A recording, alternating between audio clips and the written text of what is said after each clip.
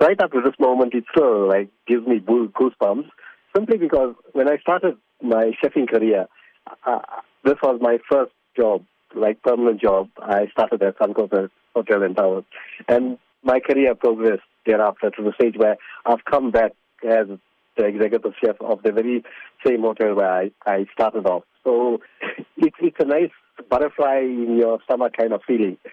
I can actually hear the excitement in your voice. Yeah, no, I'm still so chuffed. And I'm feeling so much at home because, if you've been in some place previously, and it was a space of 2 years before I left here, and when you come back, nothing really changes. So you fit in very easily.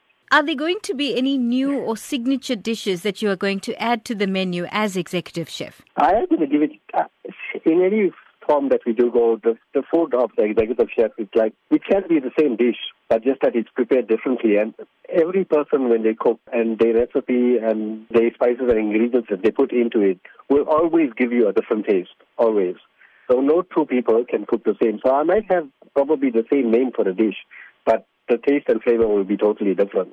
So give us something simple then that we can maybe emulate as one of your main dishes. I like a prawn curry. And same, I think it's very simple and I can cook it in a short space of time. I like the shell on, remove the head, remove the vein, marinate it with a little bit of lemon juice, garlic, chili powder, salt and pepper, and I'll keep it just on the side for a little while. By then I'll be getting my onion finely chopped, my green chili, my curry leaf, coriander, and tomato. Probably you can blend it, but I like to play with my knife, so I don't go to the blender. I chop up all my ingredients with my chef's knife.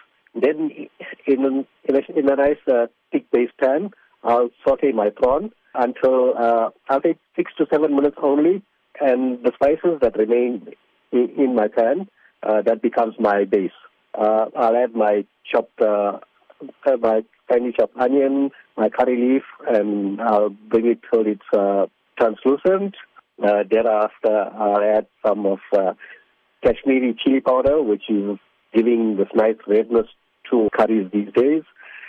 I'll just bring that to a little bit of heat, add in my blended tomato, let that reduce to about 50%.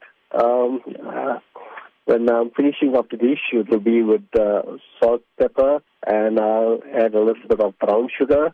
It gives us a little bit of that glossiness to the dish. And just before service, I'll put in a little bit of coconut milk. And then if I add more coriander for garnish, and I will serve that with freshly made roti.